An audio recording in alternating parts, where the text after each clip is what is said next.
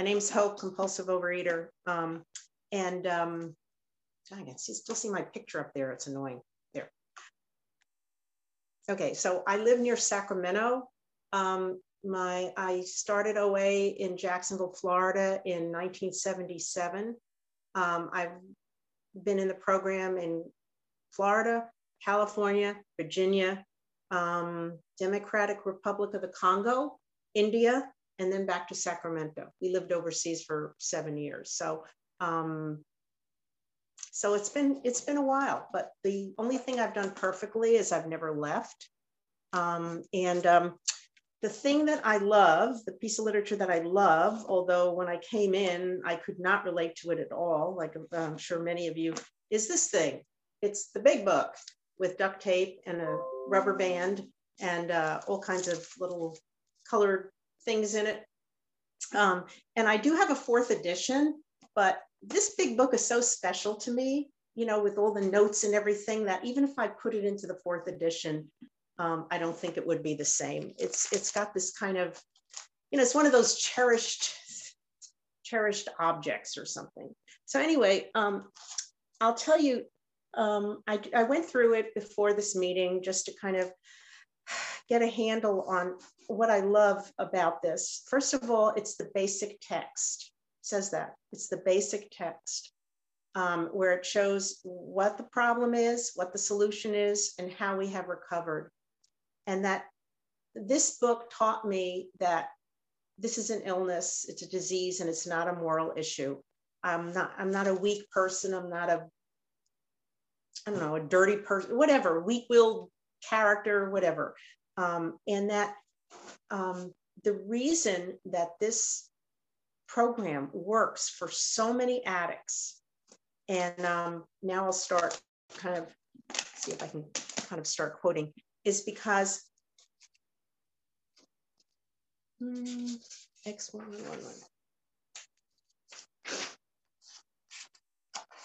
is because we're recovering from a seemingly hopeless state of mind and body. I'm not recovering from M&Ms. I'm not recovering from German chocolate cake. I'm not recovering from Oreos. I'm recovering from a seemingly hopeless state of mind and body. And I think that's why the 12 steps works for drug addicts, for alcoholics, for, you name it. And recovery talks a lot here about recovery. It doesn't talk about cure. I don't know if I've ever seen the word cure in this book, but it talks about permanent recovery a lot. And in the doctor's opinion, I know a lot of people love the doctor's opinion, and I'm one of them. It must talk about phenomenon of craving like 5 or 6 times. I love that phrase. This is a physical allergy as well as a mental obsession. For me, I just believe it's more of a mental obsession, because once I have been living the 12 steps for a while, and the physical, I've really accepted the fact I'm a compulsive overeater, and I'm in that position of neutrality where I don't desire the foods that will make me, not hear what I'm supposed to be doing for my higher power. My mind is still messed up. Maybe physically I can, I'm not, it's like all those stories where the guy puts the whiskey in the milk, or the thought crosses his mind that he can order a couple of cocktails before dinner. This is most of my problem today. It's not the phenomenon of craving, because the phenomenon of craving doesn't start if I don't take the first bite, but my head tells me so much crap. My head tells me that I'm not sick, that I'm recovered, that I can rationalize, I could try, I could, won't do it this time, whatever.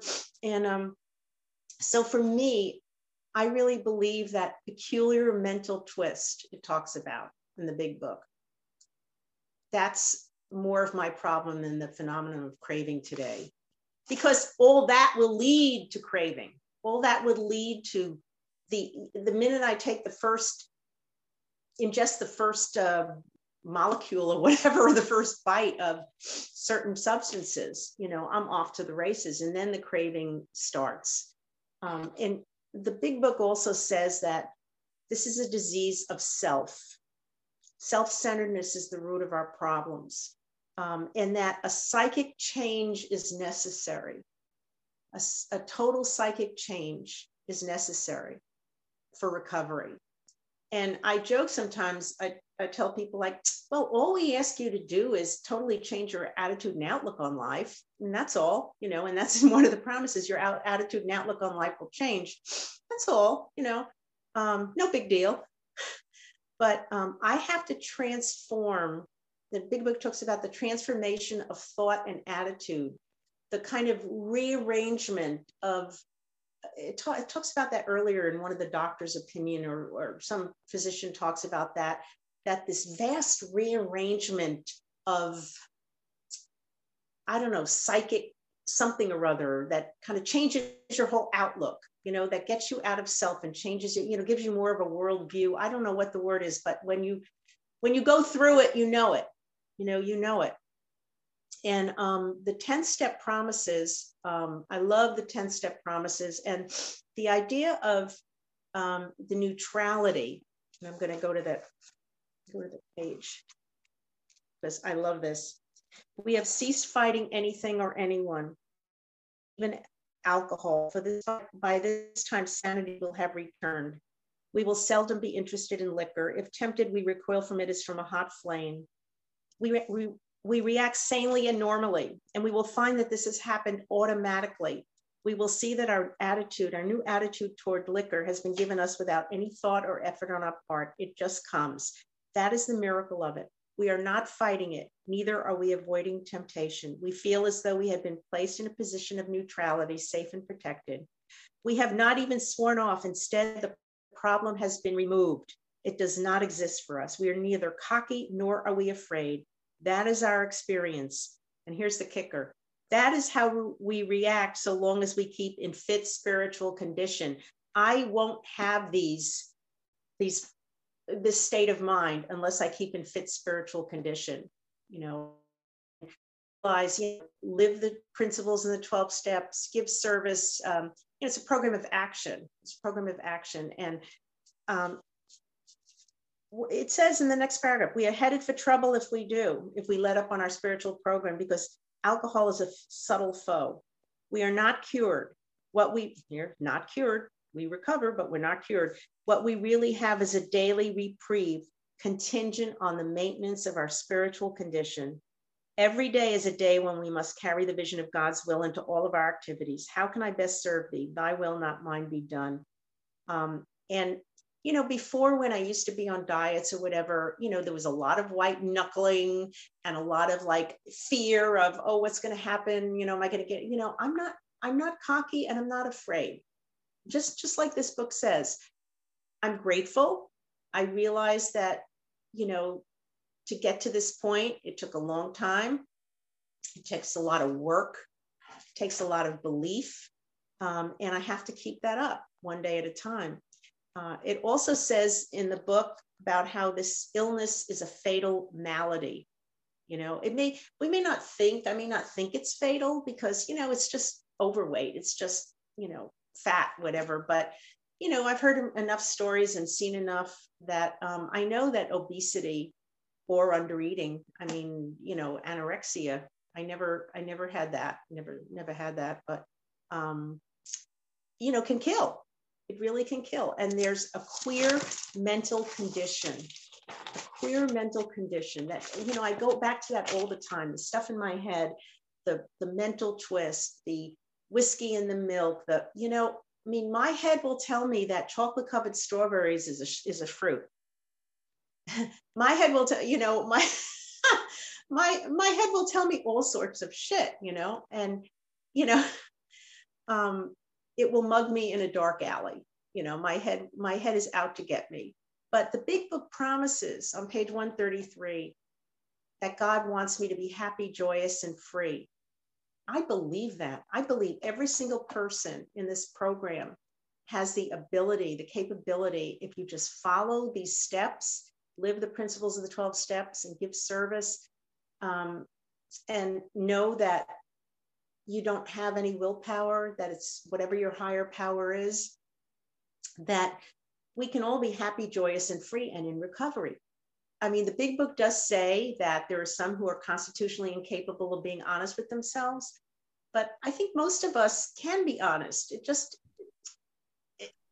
sometimes it takes longer. Recovery is a process. Recovery is a journey.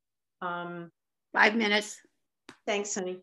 And the big book says we get a life of sane and happy usefulness. And that's what I want today. I want to be useful. I want to be useful, not only in my program, but to people around me. And every day I wake up and I go, like, God, help me today to make the right choices in my words, in my food, in my actions, my behavior. Help me to carry out whatever your will is. And I believe that God's will for me as a compulsive overeater is to not be in the food today. Because if I'm in the food, I can't hear what my higher power is telling me to do. It's as simple as that.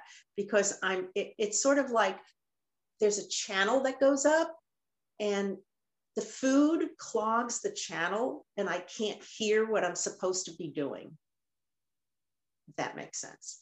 I cannot be obsessed with negativity and character defects if I want to live a life of sane and happy usefulness. Simple as that. And, I've been in this program, I guess October was crazy. It'll be 44 years, which is ridiculous because I don't know how I got this old. I really don't. I was 24 when I came in, and I'm just so grateful that I came in when I did. And I had no idea what the hell this was, because in 1977, nobody knew about 12 steps except for alcoholics, There were no 12-step programs all over the world. And all I knew is the first spiritual experience I ever had was that something told me that the pay-and way wasn't going to work anymore, because I had been, I had gone to the pay-and way when I was 200 pounds, when I was 16 years old. And it was what I needed at the time. God puts what you need in the right, where you're supposed to be. Taught me a lot about nutrition. I lost 50 pounds. I never gained it all back. So it did something for me, but this is a progressive disease and it will get worse, never better. Okay. And the big book says we are like men who've lost their legs. They never grow new ones. It's not like we're lizards. When the tail breaks off, you grow a new one or something. It just doesn't work that way. And when I came into this program, I don't even know how much I weighed. All I know is that the way I was eating, it was insane. I had never binged this bad as when I came into this program. And the day before my first meeting, it was Columbus Day, 1977. And I had such a crazy binge. And the next day we were living in Jacksonville. My husband had the watch and was in the Navy. And I had cut something out about OA. There was a meeting and he never came home. Those nights he never came home. And so I went to this meeting. I didn't know what the hell people were talking about. They didn't know what they were doing. There were recipes in the back of the room. I mean, nobody knew, but I had no other place to go. I knew this was the last house on the block. And I got into the steps right away. And I went to a step study and I didn't know what I was doing. But I kept coming back and, I could tell you my whole story, but I don't have time. But, I don't want to be a size 8 today and be binging and dieting, which is what I did for part of my time in program. I know I want to be healthy. I want to be sane. I want to be well, and I don't have to, I've given up the whole idea of the perfect body and stuff like that a long time ago. I just want to be healthy and well and grateful. I try to live in the gratitude today, gratitude. My husband finally retired. Thank you, God. And the end of last year, and we've been able to go visit our kids in different states and down in LA, and we just jump in the car and go. And I'm so grateful. And we have trips planned. We've got our vaccines. We're planning on going to Greece in fall, and maybe a cruise next year. And God willing, I feel like I still have to plan. You still have to plan.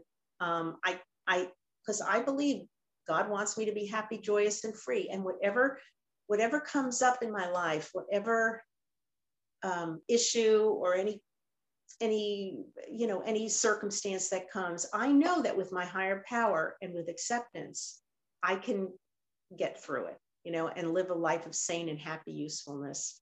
So just really grateful to share with you today. And thank you, Nancy, for asking.